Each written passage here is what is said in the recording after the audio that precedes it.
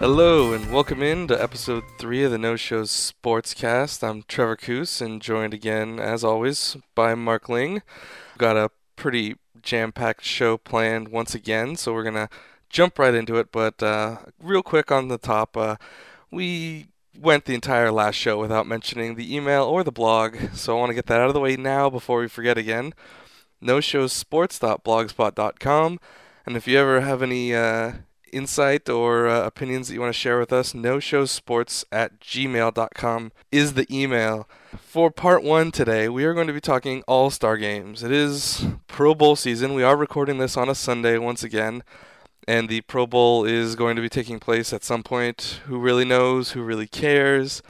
The one improvement we'll get to when we get to the Pro Bowl, but I do know that it's happening today, which is unusual for a Pro Bowl game. But so we're going to kind of be talking about all 4 of the major All-Star games. We're going to start with our favorite, the MLB All-Star game. Oh, I thought you were going to say hockey. Not so much. I think hockey's going to be last and shortest. The MLB All-Star game has gone through some changes. Back in the 70s, when we had the likes of Pete Rose and Willie McCovey, and even further back when we had the Ted Williams and a lot of Hall of Famers of today.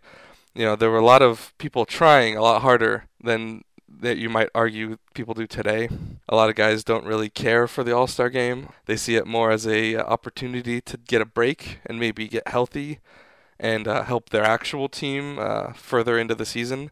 There isn't that much incentive. Bud Selig tries a little bit with the home field advantage, but even that hasn't really spurred much interest, at least in the greater public. Yeah, the home field advantage thing was just a response to him canceling the game, the 2002 All-Star game, when they ran out of pitchers, Joe Torre and I can't remember the other manager, but they used all their pitchers before the 11th inning and canceled the game, and then the very next year they did the now it counts thing. Yeah, we screwed up really big last year, but wait, it counts now. Yeah, so that's the problem with any All-Star game, is that the players just don't care. So if the players don't care, then fans aren't going to care. Yeah. It's a great concept. Seeing all the best players play against each other is a great concept. In theory, you would think it would be a lot more interesting and draw a lot more attention from worldwide media, but really, NBA has the dunk contest that gets a lot of press. The home run derby always gets a lot of press for the baseball All-Star game, but aside from that, there isn't really much to let people even know after the game happens. Yeah, they're not gonna stop doing the All-Star games because they make money. The stadiums are always full. Exactly. So in the hometown, as soon as you build a new stadium, basically you get an All-Star game in your town, and that's huge for the economy of your town, because you have visitors coming, of players from all around the country coming to stay in your town for a week or however long it is. So All-Star games are here to stay, but unless they get the players to care, I don't think fans are going to care. Yeah, I mean, PNC Park was a very interesting All-Star game a few years ago. I really don't think that anything that baseball can do will get at least televised numbers up. Like you said, it's always going to be full. Even now that they have the future game with all the prospects, that often has a lot of seats sold, and of course the home run derby is always sold out every year. Home run derby almost has a better chance of being sold out than the game some years. Yeah, I'm sure that's higher rated than the actual All-Star game, because I've watched the home run derby the last 5 years, but I'm not sure I've seen an entire All-Star game ever. Yeah, definitely. Moving on to football, which is my choice for the least interesting and least newsworthy All-Star game out of them all, the Pro Bowl. As we were talking at the top, it's happening today, which is new. It used to happen the week after the Super Bowl out in Hawaii. That contract has ended, so they decided to move it to Miami, where the Super Bowl will be played next week.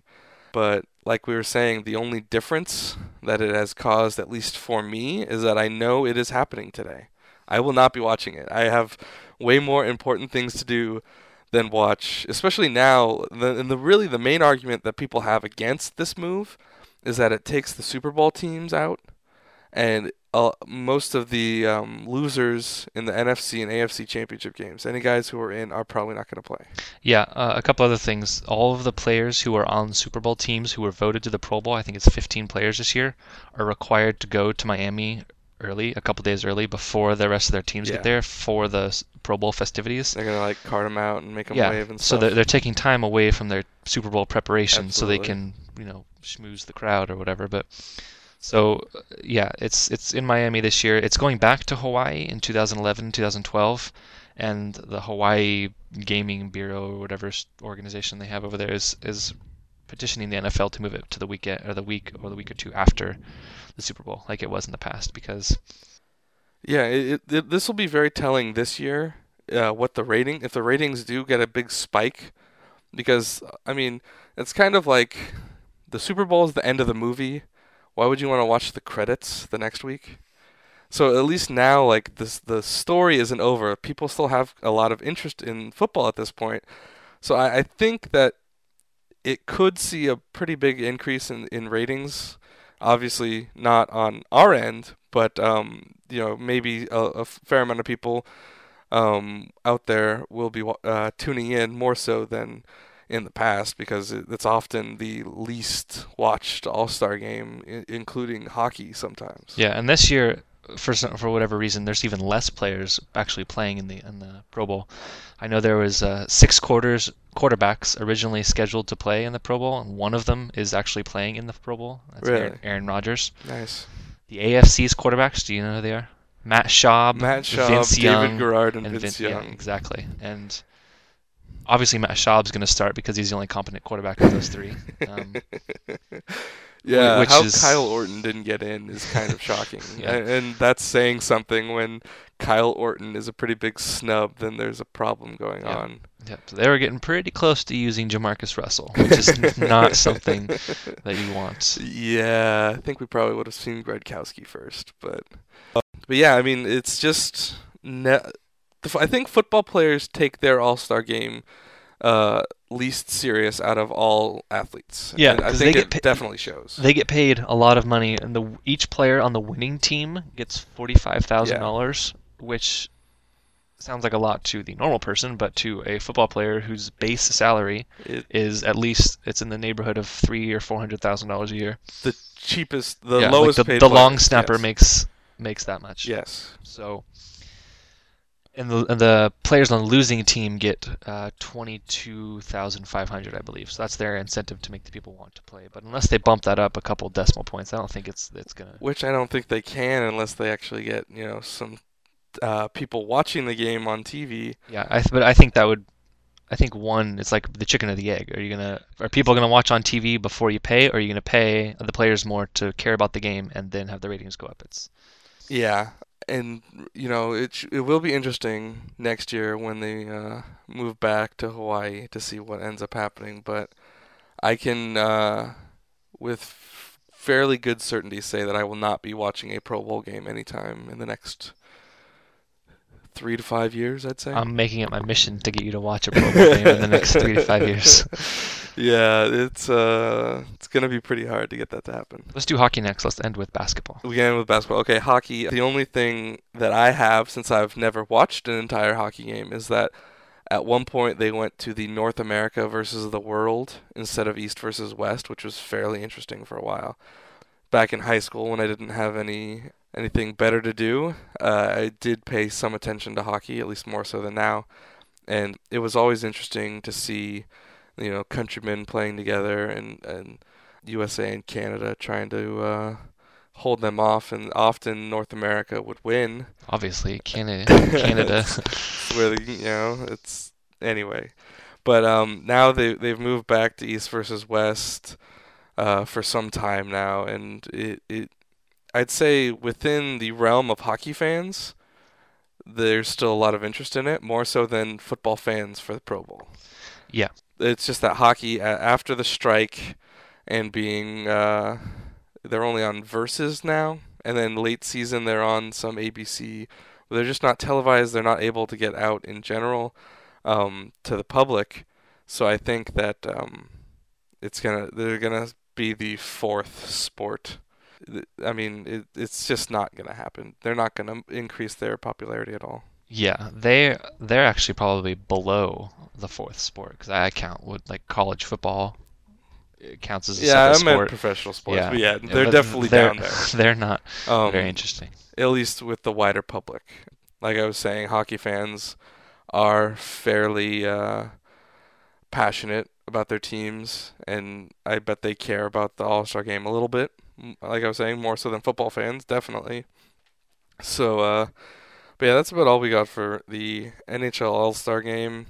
Any hockey fans out there listening that want to school us on the importance of it, feel free. But we're going to move on to the NBA to finish out before we get to our top three. And NBA, really, the All-Star game doesn't matter at this point. Nobody even plays any defense until the last, like, maybe 5 minutes. And the only thing that people remember is the dunk contest. I actually remember one thing from an All-Star game, and it was a couple years ago. It was when Tracy McGrady was relevant. He lobbed a pass off the backboard and like his own alley-oop and dunked it in. And that's the kind of stuff that Tracy McGrady almost All-Star this year, you mean? yeah, Tracy McGrady hasn't played a game and is almost on the All-Star team. He's played like 5 games, but has he? yes, he played for a couple minutes, and then the team they were arguing or something, and he wants to be traded now, so he hasn't been playing.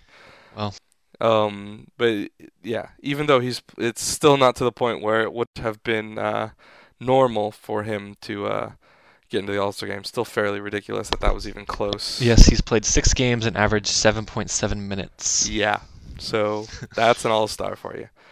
And really, that's the one thing is that it's completely on the fans. And this year they have shown that that's not necessarily something you want to give them. With Iverson ending up in the starting lineup for the East now, I guess, even though he started the season in the West. That's the thing about the All-Star game, though, is it's for the fans. It's especially just to make for money. the NBA. Yeah, it's just to make money. So it doesn't matter really who gets in as long as the fans want to see them there. Yeah. So if Tracy McGrady were to get in, it would actually be really good for the NBA because it would be this whole story about how this stupid guy got in. Everyone would be watching the game because it would be this guy who only averaged 7 minutes a game got in. That's true. And really it would have been all on China. Like I like to blame a lot of stuff on China, but this really would have been their fault because of the country's interest in the Rockets, because of Yao Ming. Tracy McGrady has a lot of popularity over there, and people are saying that's why he was at least in the running at a certain point. But yeah, the NBA All-Star game I take the least serious out of all of these because they're not even trying 100%. Like, yeah, the Pro Bowl is a bit of a joke, but when the guys go out there, the linemen don't like kind of push each other. They still hit each other in the head, and the cornerbacks still try to hurt the wide receivers. You can't play football half-assed. Basketball, they play it half-assed until the last 5 minutes. Yeah, the basketball All-Star game seems kind of like the Harlem Globetrotters against the Harlem Globetrotters. It's just showing off. Yeah. All right, we're going to move on to our top 3 to finish the segment, and today's top 3 is most memorable All-Star moments out of all of history. So do you want to start us off, Mark? Yes, I'm going to go. I looked at a couple lists of memorable All-Star moments, and there was a lot like Babe Ruth hitting a home run in the first ever All-Star games, and there was Ted Williams throwing out the first pitch in the 1999 All-Star game, and then Pedro Martinez striking out the side in the first inning because it was Red Sox Day or whatever. That was 99, yeah. That was McGuire, Sosa, and Barry Larkin. Yep, exactly. Not in that order. So there are things like that, but those aren't things that I remember. So I'm going to go with things my most memorable. Yeah, that's what this is for. That's what I'm doing. Yeah. All right. So number 3. Number 3, I'm going to go with. It was a couple years ago. It was a baseball All-Star game. It was when I think Torrey Hunter was still on the Twins, and Barry Bonds. This was the Milwaukee All-Star game. I can't remember the year. It was in Milwaukee. Milwaukie. When Barry Bonds hit a home run or exactly hit the ball deep to center field, and Torrey snagged it. Pulls it back. Yeah, robs Barry Bonds of the home run in the All-Star game, and then there the AL was running off the field and NL was running out into the field, and Barry Bonds picked up Torii Hunter on his shoulder and started carrying him around. I absolutely remember that moment. That is was a great one. I can't remember the year, but that was in Milwaukee. Let's see if I can find it. 0-2. That was the tie game. Yeah. That was the tie game. Was it? Yeah. Yeah. Oh, good. 7-7. Miller Park in Milwaukee, Wisconsin. If only Torii Hunter didn't rob that home run. That's the difference right there. So that's why you didn't even know it, but that's why it was so memorable. Yep. Okay, so number. Well, we're gonna switch something up. We're gonna start going back and forth. So number 3 for me, I wasn't alive, wasn't even close to alive, but seeing the highlights, this is one of the biggest, most replayed highlights of all All-Star games. And that was in 1971 in Detroit Tiger Stadium. Reggie Jackson's home run that it hit like the lights. He went the natural on it and ended up landing in the back in the field. But everyone who was there has said that would have been the longest home run they have ever seen. It was a no-doubter, just gone the second it hits the bat. Like, even with the old film, like, that's just such an Reggie Jackson was on the A's at the time. And, so that's my number 3. So, number 2. Number 2 for me is going to be home run derby, just in general. I don't have a specific moment because there's not like one super impressive home run that's more impressive than the others. But I remember Bobby Abreu a couple years ago. He broke the record for, it was like 28 home runs in one round or something, and then he was messed up for the entire second half. And I think that record was broken.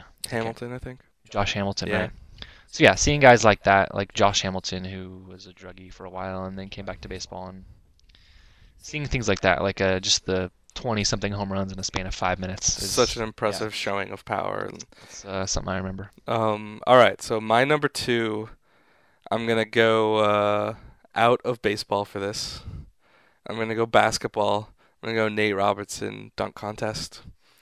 When he pulls out the green jersey and the green ball, and he's jumping over Dwight Howard and the Superman outfit. Like, I'm not even that big of a fan of basketball, and that's one thing that always stands out in my mind was that dunk where he clears Dwight Howard. Yeah, that was gonna be my number 1. Was the Dwight Howard Superman dunk? Yes, that was just that whole show. Just him taking off his jersey and having the Superman tank top on underneath, putting on the cape, and then flying over the hoop, throwing, not even dunking, but like throwing the ball in the hoop from like a couple feet over the hoop. I'll remember that. That was great. All right, so is that your number? Was that your number one? Number 1. That's your number 1. My number 1, I was thinking about going Bud Selig in 0-2, just ruining it, but it wasn't necessarily his fault. It was kind of just, it finally showed all of baseball that this is kind of a flawed system, and they changed it up. Now they have the extra pitcher that they always hold off just in case. So my number 1, I'm going to go Cal Ripken in the 0-1 game at Safeco Field. It's his last All-Star game. Was playing third base. The AL team was home, so in the top of the first, they were taking their warm-ups, and Alex Rodriguez was in Texas at the time and playing shortstop still. Walks over and tells Cal to go take the shortstop spot. And he's like, no, I'm not doing that. And he looks over, and then Joe Torre's like, yeah, you need to go over and play shortstop. Everyone else knew except Cal Ripken that was going to happen. And then his first at-bat of the game, he hits a home run. A no-doubter home run to left field. So just like to see such a great player go out with such a bang, that stands out in my mind in All-Star history. All right, so we're going to take a break, and our music today is brought to us from Music Alley by Mevio, and it's Dennis Kitchen, Groove It.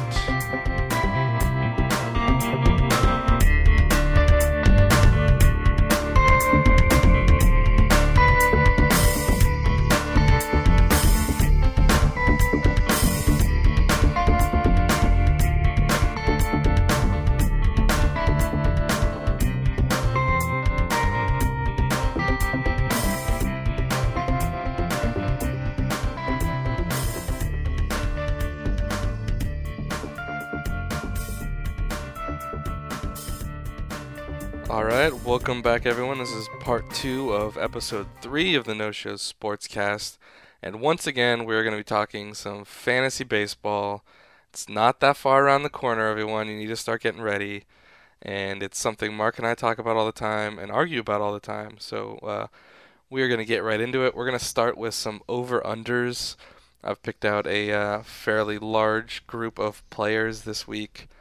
And number 1 is someone on Mark's team, not Mark's fantasy team, but the Red Sox. All right. Jacoby Ellsbury, stolen bases, and he had 70 last year. But I'm setting the over/under at 65.5 for next year. 65.5 stolen bases for Jacoby Ellsbury, Yes. over/under. Well, I'm going to say under. Under. Yes, he will get less. He will get 65 or below stolen bases. Okay. Because But you're going to say close too still. I'll say, yeah, right around there. I'll Alright. say in between 55 and 65. I'm going to go out on a little bit of a limb, I think, and say over. I think he's fairly good player, and if he can play left field and not worry as much about defense with Mike Cameron in center, who knows how that's actually going to shake up. But I think that he can definitely, I'd say 70 is within reach again. All right. Number 2, Carl Crawford. Stolen bases again. He had 60 last year, but he's a much more proven player than Jacoby Ellsbury, so I'm setting the over/under at 65.5. He had 60. He's never had 65.5 in his career. He's had no. He's not. He's had 60, and then the next highest 59, 58. Yeah. So he's never had more than 60 in his Yeah. career. But he's kind of getting into that prime years for a player, Yeah, he's 28. coming off a career year of sorts. All right. He played more games last year than he ever had. He had. Okay. So I'm gonna say under. You're going to say under? I don't think he can. I don't think he can do it. No, I'm It was gonna the say under drop off. also. Yeah, he had 40 in the first half last year, and then He definitely tailed off. Now, part 2 of the question, how many of those stolen bases will be for the Rays? how many of the? We'll say 60. We'll say he'll get 60. How many Yeah. stolen bases? I think all of them. I think they'll be in contention You don't for the think whole he'll be year. traded? No, because I think they'll be in the running in the AL East all year. They'll be fighting for at least the wild card in the AL, and if you're fighting for a wild card spot and you're a team that's probably going to win 90 games, you don't trade away one of your best players. Yeah, they're in a interesting situation because they are up there in talent, but they are such a small market team that I believe he's a free agent after this year. Am I right? I think he is. So I think he might get traded. It will depend on where they are in the standings. If they are third, even if they're fairly close, if they are third in the AL East behind the Red Sox and the Yankees come trading deadline, I think we might see a trade. Depending on I think they're going to want to get a huge package for him, similar to the Mark Teixeira package.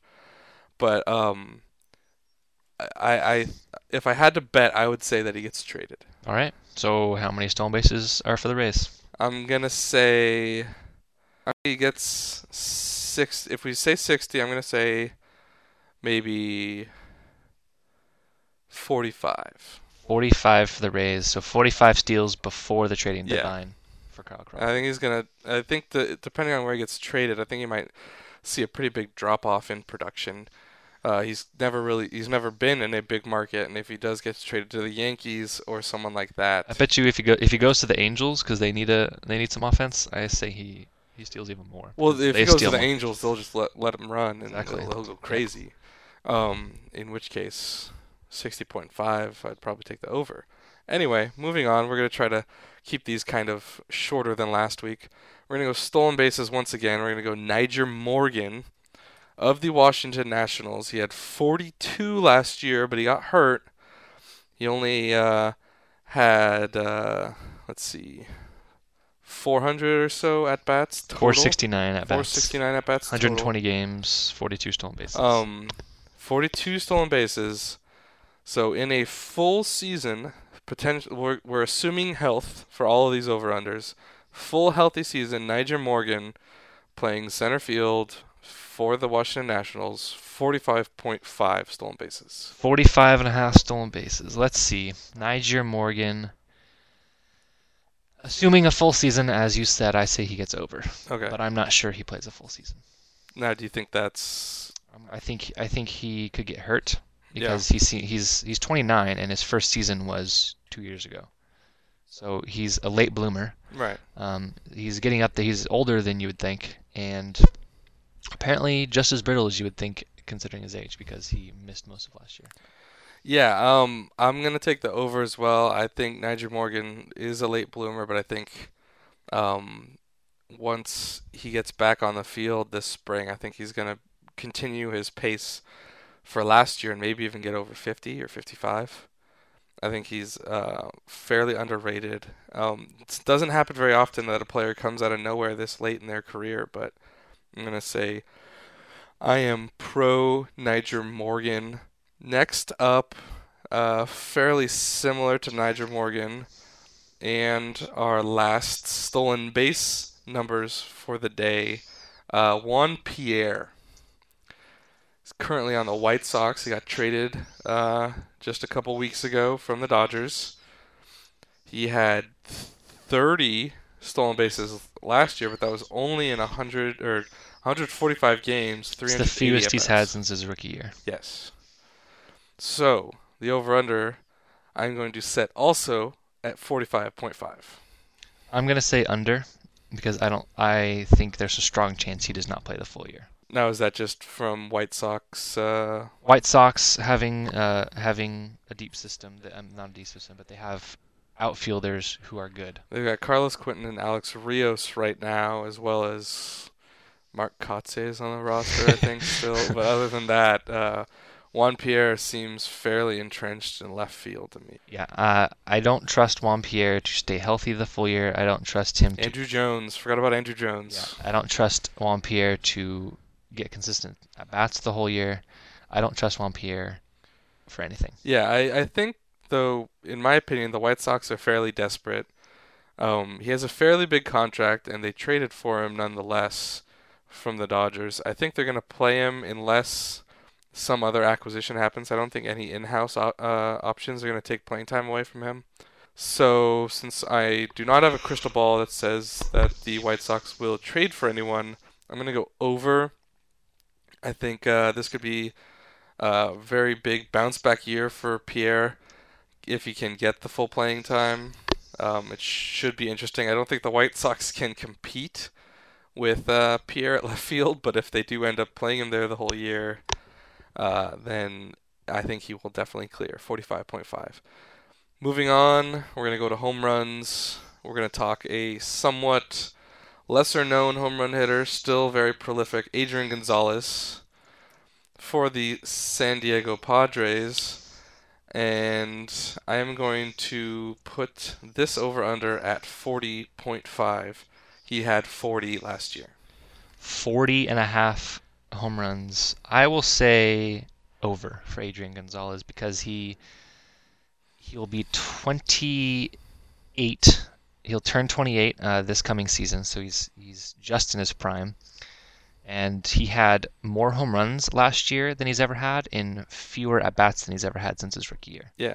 So he's getting better, he's getting stronger, and I think he gets traded before the deadline. See, you stole my thunder for part 2, how many of which are for the Padres? I'll say 25.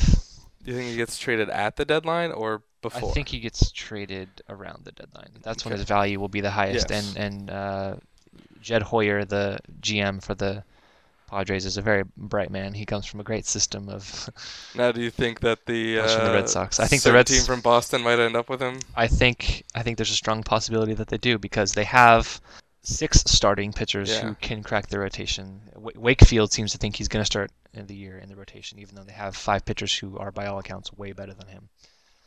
So I think that they have pitching to spare. They can move Buchholz if they wanted, and they could package him with some of their prospects to get Gonzo. Yeah, I'm going to take the over on 40.5. I think he has a lot more protection while he is still in San Diego, I also think he gets traded.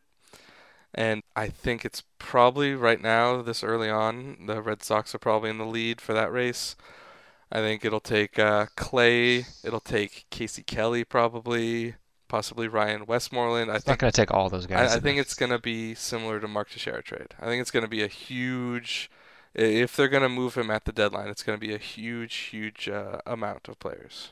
Maybe not those three specific, but I think involving those three. Two of those three will probably be involved. I don't think all three of those three. I'd say considerably more. I mean, the Rangers did get Neftali Feliz and Jared Saltalamacchia, and who was good at the time, not anymore. But that Mark Teixeira trade is kind of the benchmark that a lot of teams set nowadays for trading their stars away. That was an unprecedented amount for Mark Teixeira. Yeah, and I think that and they got forward, lucky. Like, okay, go ahead. I think moving forward, teams are going to expect that. That if Carl Crawford gets traded, the Rays are going to want something similar to that. And if Adrian Gonzalez gets traded, the Padres are going to want something similar to that. We'll see when it comes. Obviously, there's no way to tell before that. Okay, so we're going to go league leader now. So not any specific player, but the league leader in home runs, 45.5 is the over-under. Over. Over? Yeah. You think it's Pujols? Pujols or Ryan Howard? Yeah, Pujols had 47 last year. Ryan Howard had 45, and Prince Fielder had 46. Those were all coming from the National League. And Carlos Pena didn't play all year, and he had 39. He had 39. He could have cracked 45.5. I think it's probably going to be over, but I also think that it's interesting that now we're talking about 45.5 and not 50 or 55 realistically, like we were back in the steroid-rich days of the late 90s. I don't think it's that interesting. I think that it's come down quite a bit. I think it's to a much more reasonable number. I like where that is.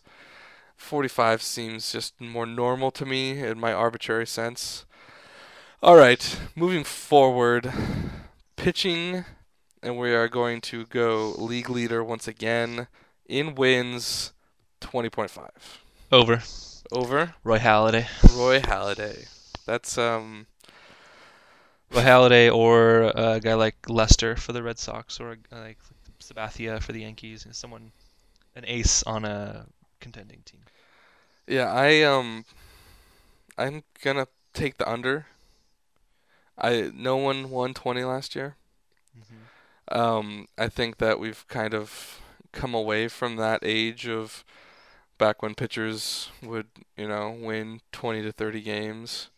I think it's possible, but I think Roy Halladay's switch to the National League in a much more hitter-friendly park will put some pressure on him. I am not a fan of CC Sabathia, Vallejo native. I think that he's going to come back from his 19. I think if it's going to be anyone, it might be King Felix in Seattle, who had 19. Justin Verlander had 19, as well as a bunch of Ks. So I think probably one of those two. They are probably not Verlander, given the less offense that he's going to be playing with. But I think if I had to pick one person to do it that had a chance at 20 or more, I would say Felix Hernandez. You're a crazy person if you don't think Roy Halladay has a chance to get 20 wins. I think he has a chance. I just don't think it's really nearly possible. His ERA might get worse moving to wherever the Phillies play, but he's also going to be facing. I think we talked about this before. He's going to be facing a pitcher, and he's going to the offense of the Phillies is so much better than the Blue Jays. It's ridiculous. Yeah, I don't want to trust a guy who's been playing in Toronto his entire career. That doesn't make any sense. It's Toronto. Come on. He had 17 wins last year for the Blue Jays. He will definitely get 20 this year for the Phillies. Okay, that might end up on the board. Anyway. 17 wins, 10 losses. Now, talking about Blue Jays pitching, most wins by a single Blue Jays starter. We're going to give the field on this, and the over-under is set at 9.5. Over. You think someone will get to 10? Absolutely. Do you have any guesses? No. Can you name 5 starting pitchers on the Blue Jays? Yes. I'm not going to, but I can. Okay. Sean Markham, probably I have been hearing he just coming off Tommy John Tommy John, surgery. yeah. He could be their ace. He could be their number one. Yeah, whoever's the number one for the Blue Jays isn't going to be a real number Brett one. Cecil's in there. He's not terrible. Brett Cecil, David Percy, Brad Mills, Mark Resepsic. Yeah. I'm not sure if good that's how work. it's pronounced. Yeah. Stumbled over that a little bit. Probably not. Ricky Romero out of Right. Fullerton, I believe. I'll say Percy, Markham, or Cecil will Okay. get more than 10 wins. I'd lean towards over, but I think that definitely says something about the Blue Jays when you take that one pitcher, Roy Halladay, away. That they have depth, but they don't really have that much quality at this point remaining in the starting rotation. Okay, few more before we move on out of over-unders. These are going to be real quick hits. We're just going to say yes or no and move on. Ben Sheets, 25 games started. Under. I'm going to go over. I think he's going to have a fairly good year. I think he's going to get a huge payday next year. Javier Vasquez of the New York 200.5 Ks. Because that way there's no ties. He's not going to get a half a K. He might get half a K. He's not going to get half a K. He had 238 last year with the Braves. You go. I'm going to say under. I think he's going to struggle big time.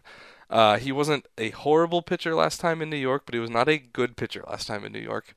So I'm going to say under. He probably gets close, but if that's the threshold, I say under. He's had 200 strikeouts each of the last 3 years. He had 241 for Montreal in 2003, 208 for Montreal in 2001.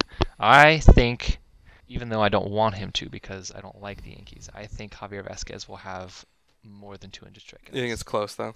I think it's close. I think his ERA will be Yeah, worse than it was last year. absolutely. His WHIP will be He's worse not than it was gonna be last that good of year. a pitcher. But strikeouts will stay over 200. All right. Clayton Kershaw had 185 last year. I'm going to set it at 200.5 again. Clayton Kershaw. I'm going to take over. As much as it hurts me to see the Dodgers have such a good young pitcher, he is that good, and I think a full year under his belt like last year, he's going to surpass 200, and I don't think it'll be that close. Yeah, I think he only had 171 innings pitched last year, so they were keeping him in check because Yes. he's a youngster. He'll get over 200 strikeouts if he's healthy the whole year, which might not happen. Okay. Moving on, this is going to be a dual one. It is a pitcher, but we're going to go wins and Ks. All right. Just because he's a favorite player of ours. Ubaldo Jimenez, 15.5 wins and 200.5 Ks. Okay, he had 15 wins last year and 198 strikeouts in 218 innings pitched. The Rockies aren't great. I will say over. Okay. Even though just saying that I didn't like it, but yeah. I'll say he gets right around 16 wins. I mean, basically the question is, do you think that this breakout that he had last year was legit, or do you think he will regress? That's I don't kind of think the reason why I chose both those stats. I don't think he'll regress, but I don't think he'll improve by a lot either. He's still 26, so he has the room he's still young enough to improve more on his numbers, but I think this is about what he is. Yeah, I agree where it's about what he is, but I think he regresses enough that he's going to end up below both of those. He does have a little bit of a tendency to give up the long ball. He is a very, very talented pitcher. His fastball is, in all regards, amazing. But I think that if I set the over/under where I did, that I would take the under. I think it will be close though. You said he is prone to give up the long ball. Yes. You're gonna call me? That pulled that out a little bit. So he allowed 10 home runs in 2007, 11 home runs in 2008, and 13 home runs last year. Tim Lincecum in 2007 allowed 12 home runs to Ubaldo's 10. Tim Lincecum allowed 11 in 2008 to Ubaldo's 11, and last year Tim Lincecum allowed 10 to Ubaldo's 13. So they're pretty similar. Okay. So I still think I'll throw out a stat that you can't even look up. He has a tendency to give up a long ball that leads to a loss, and we'll have to revisit that next year. I seem to remember him giving up a lot of home runs. He would have to be pitching at the end of the game for it to lead to a loss. Not There's necessarily. still 2 or 3 innings after that for the Rockies to make it up. I kind of pulled that out of my butt a little bit. We're going to move on. Last week we called it either or. We got a new name for it. It's called Pick a Player. We're going to refer to it as PAP. We got a couple to run through before we get to our in-depth breakdown of a single player that we're going to do every week. So starting with PAP, first off, Ben Sheets or John Garland? Ben Sheets. See, this is the high potential, high risk, low potential, low risk. I've never liked John Garland. Yeah, I don't really like him either, and I think that Ben Sheets will bounce back, so I would take Ben Sheets, but I think it's interesting that when you're building a fantasy team, you kind of have to make these choices. I think Ben Sheets has under 25 starts, as I said earlier, but I still think I'd rather have him than John Garland. So you really hate John Garland. He did something to your family in the past, and he must pay for that.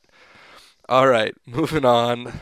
Ubaldo Jimenez or Justin Verlander? Justin Verlander. Yeah.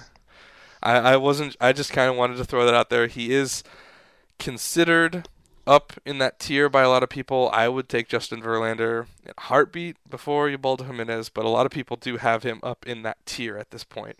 Back down to not top tier pitchers, Barry Zito or Nick Blackburn. Fairly similar numbers last year, which just speaks volumes to the suckitude of that contract. I will say Nick Blackburn because he is on the upswing, if I'm not mistaken. He's still pretty young. He's old for a new pitcher. I believe he's in mid to late 20s. Okay. But he's still younger than Barry. He's 27. Yes. That's his prime. He's entering the prime of his career. He just turned 20, or he's going to turn 28 in a month in February.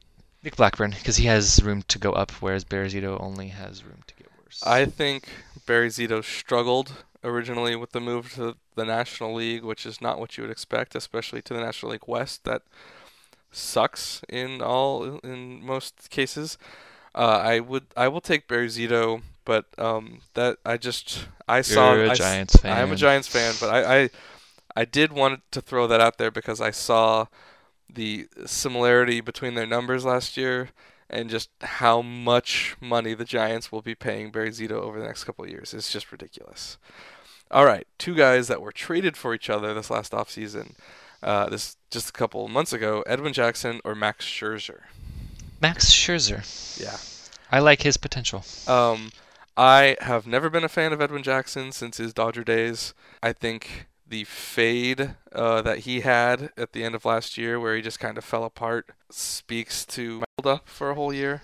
He is fairly old. He has been around for a while, so I will definitely take Mad Max. Yeah, both of these guys have their flaws. Scherzer has the injury risk, yes. But Edwin Jackson has the falling off a cliff risk. Yes. I like Edwin Jackson.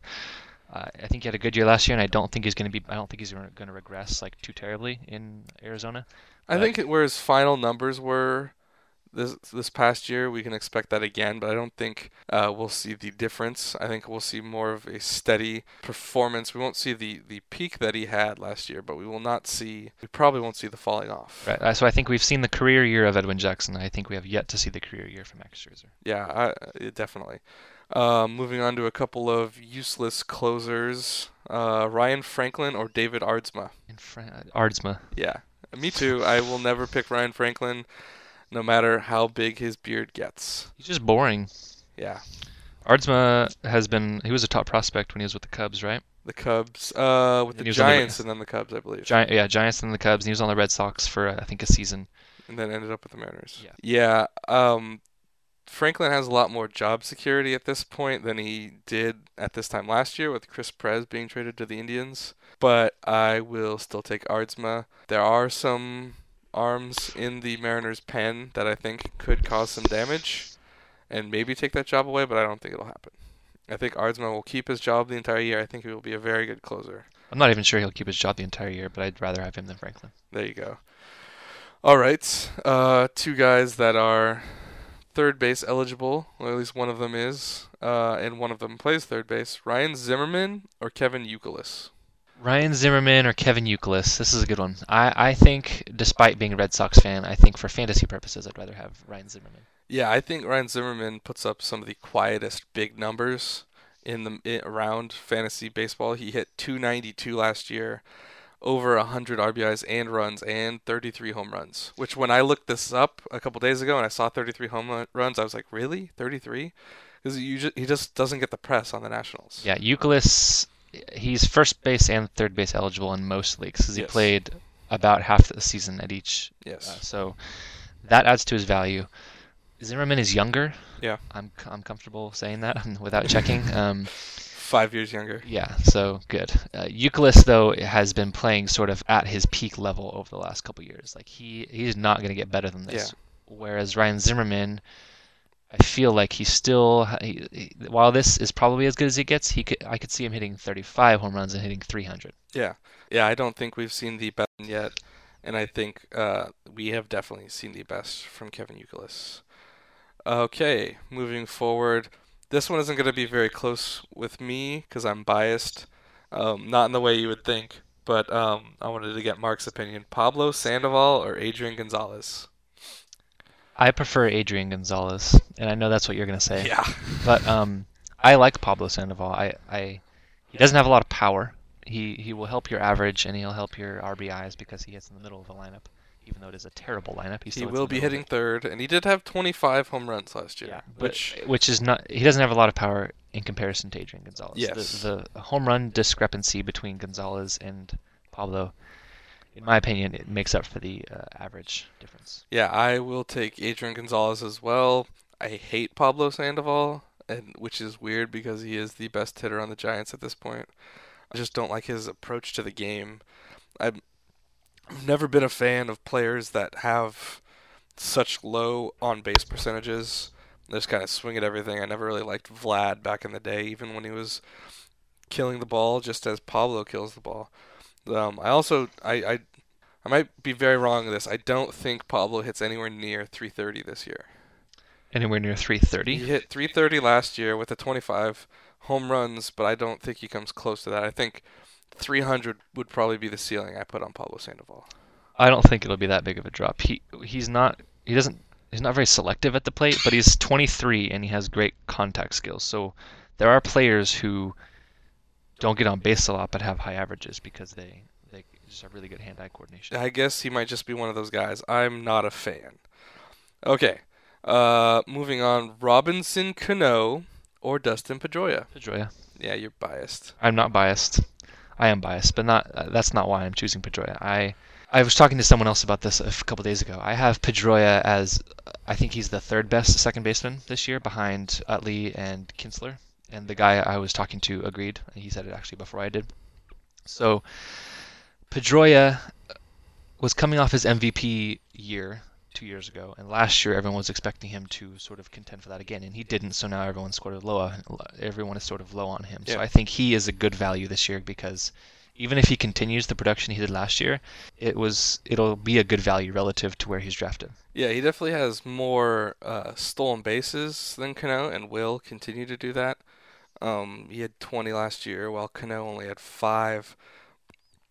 But I think the power difference, where Cano could push for 30 in the next couple of years, he does tend to hit near 320, or has hit 320 last year, and could continue to do that now that he's healthy and progressing. It's close. I would probably take the average and home runs of Cano over the stolen bases of Pedroia, but a year from now, I could be eating my words big time. Moving on, our last PAP of the day, Adam Lind or Jason Worth?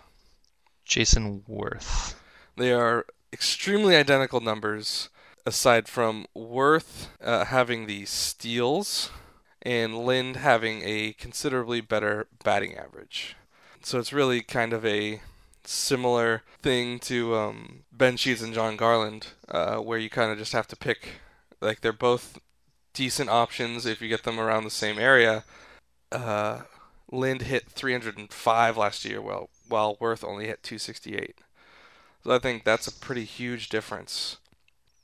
Yeah, I think Jason Worth he's on the much better team, obviously. The Phillies are good, going back to the Roy Halladay debate.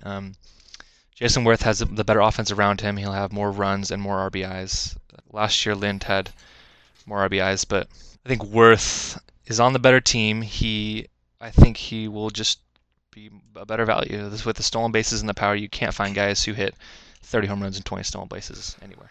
Yeah, I think that'll be where Worth's value comes from, but I think there's something to be said for a 35 home run hitter who hits consistently in the 300 range, as well as batting third or fourth in a lineup and getting 110 to 120 RBIs. I think 30 home run hitters who hit 300 are more common than hitters who have 35 home runs and 20 stolen bases. That's true. That could be true, but I would probably take the consistency and the average as well as the power with Lind. All right, now moving on to our last part of the show, where we're going to break down a player. Whenever we do fantasy baseball, which will be fairly often, we're going to break down a player in depth, give you our thoughts on his potential for the upcoming season, and play some over-under games with him. And today, starting off, we are going to go Joe Mauer of the Minnesota Twins, coming off a career year. I believe he won the batting title. He hit 365. He had 28 home runs, 96 RBIs, 94 runs, and 4 stolen bases. And he missed a good chunk of the beginning of the year. So I think, let's see. Yeah, he came close to his career high for at-bats, but he was definitely down there in games, missing a good chunk of the beginning of the year. The St. Paul native, moving to Target Field this upcoming year, which I think has been underplayed by a lot of people. I think it's going to be a huge problem for him. Early on, it's open weather in Minnesota. It's not going to be good. And it's natural grass. It's not. Yeah. It's not turf anymore, which is bad for defenders and good for balls that you hit on the ground. Yeah. So I think he has the potential to hit the same or close to the same average, probably 350. I'm not sure the power stays, but that's just because this is the first time we've seen it. Yeah, he's a catcher, so the risk there is that he's going to get hurt because catchers, they take so much of a beating that he's not ever going to play a 162 game season. The high he has in his career is 146, and that was 2008 when he only had 9 home runs. Yeah. So the jump from he played 8 less games in 2009 than he did in 2008, but he hit 19 more home runs. I don't know. I don't know why that happened. I mean, have no coming into his explanation for year, it. people often say that power is the last thing to develop. Yeah, but normally it's a gradual developing Yeah, it thing. doesn't It's just not, come out of it's nowhere not like 9 this. to 28. Yeah. He is 26, so he has the potential to do better than this if he ever does get that season where he plays 150, 155 games. But Yeah, I think I don't see that coming. the Twins should be cautious. We've seen catchers who produce really well get overplayed and fall apart, like Russ Martin.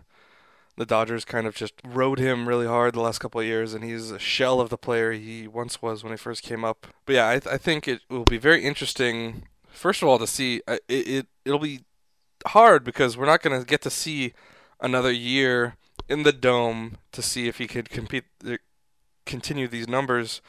We're going to have a completely new situation, so it's going to be hard to tell if he does fall off drastically in the power area. Is it going to be the field, or is it going to be him regressing back to somewhere else? Do you know if the ballpark is smaller or bigger than the old one? I don't know the exact dimensions, but Because I'm basing this solely off of Minnesota is going to still be pretty cold when the season starts. yeah, I'm not sure that'll play that big of a part in it. The weather affects players sort of less than the actual size of the ballpark. I think his average will probably go down a little bit because he won't have the turf on his side, speeding up the ball. But that's negligible. That'll drop his average a little bit, but not enough for you to like him any less. With that said, I don't think that I'm going to have Joe Mauer on any of my teams because you're going to have to take him in the first or the second round. Yeah, I would say first round. First or second round, and I'm just not willing to pay. All that has to happen is one player to believe in the power increase. Yep. And to take him that early. There's always a first round bust or 3. Like last year, it was David Wright who didn't do as well, and there was Manny Ramirez that got Manny suspended. Ramirez. Yeah, exactly. There was Grady Sizemore was another one. So there's always going to be guys who expected to do really well and don't, and I think Joe Mauer this year could be one of those guys. Yeah, I mean, this is a very just interesting case because it's so hard to tell where that power came from, if he was just grooving the ball really well, or if he's actually developing power and will continue this. And then also, I think Target Field is going to play a pretty big part in it. I've been in Minnesota during the winter, and it's cold. And the beginning of the season is it's still going to be fairly cold at that point, and it's going to get cold at the end of the season again. So I think that the Twins, the organization, might regret not having spent the extra 200 million or whatever it is for a retractable roof. But it'll also be interesting because Mauer is coming up on free agency. He is a St. Paul native. So the Twins are going to hope to re-sign him, but Mauer's going to hope to continue having another great year and get some serious cash, probably in the range of 200 million a year or 20 million a year. 200 million a year. Wow. Yeah, setting all kinds of records. 20 million a year is, damn Yankees. I could say, what Mauer could expect to make on the open market. It should be interesting to see if the Twins will actually bring that kind of cash to the table or not. Okay, we're going to get to the over-under for Joe Mauer. I've set the average home run, RBI, and runs because stolen bases, I could set it at like 2 and we could guess, but it doesn't really matter at that point. It's not. He had 13 in 2005. It's not going to happen again. So I put the over-under for the average at 355.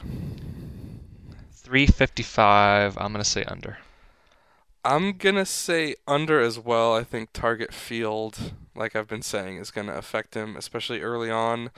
And that's really, he started off hot as soon as he got back. And so if he starts off slow with the weather and everything, adjusting to the new park, who knows how that will affect the rest of the year. Yeah, and that's one thing with statistics is that as the sample size grows, the averages sort of regress to where they should be. So while he had a good amount of at-bats, he had 523 last year. If he plays a full season, sort of the grind I think will, absolutely, as well as the fact that he's not going to be playing on turf and that he can't. It's not likely that he's going to duplicate a 365 average. Yeah, okay. Moving on to home runs, I put it at 25. 25. I will say under. I think he's not going to hit 9 again. I think he'll hit in the range of 15 to 20. I think in there will be where his home runs end up. Yeah, like we've been saying, it's hard to tell where this power came from, if it's going to stay or not. I'm going to pick the over, but that's just because I'm a devil's advocate. I could easily see him hitting less than 25, but I think it's very possible that the power is legit. Now for RBIs and runs, the Twins have a fairly good offense. I put both of them at 95. Both of them at 95. He had 94 runs last year and 96 RBIs last year. Yes. So I'm going to go... Can I go one or the other? Can I go runs and Yeah, RBIs? we'll go with RBIs first. 95. I think he'll get over 95 RBIs. I think he'll get under 95 runs. Okay. I'm going to go over for both. Okay. I think the Twins offense with Jason Kubel, Michael Kadire, they've got Denard Span in center, and they have J.J. Hardy looking to bounce back at short. And then of course Justin Morneau at first.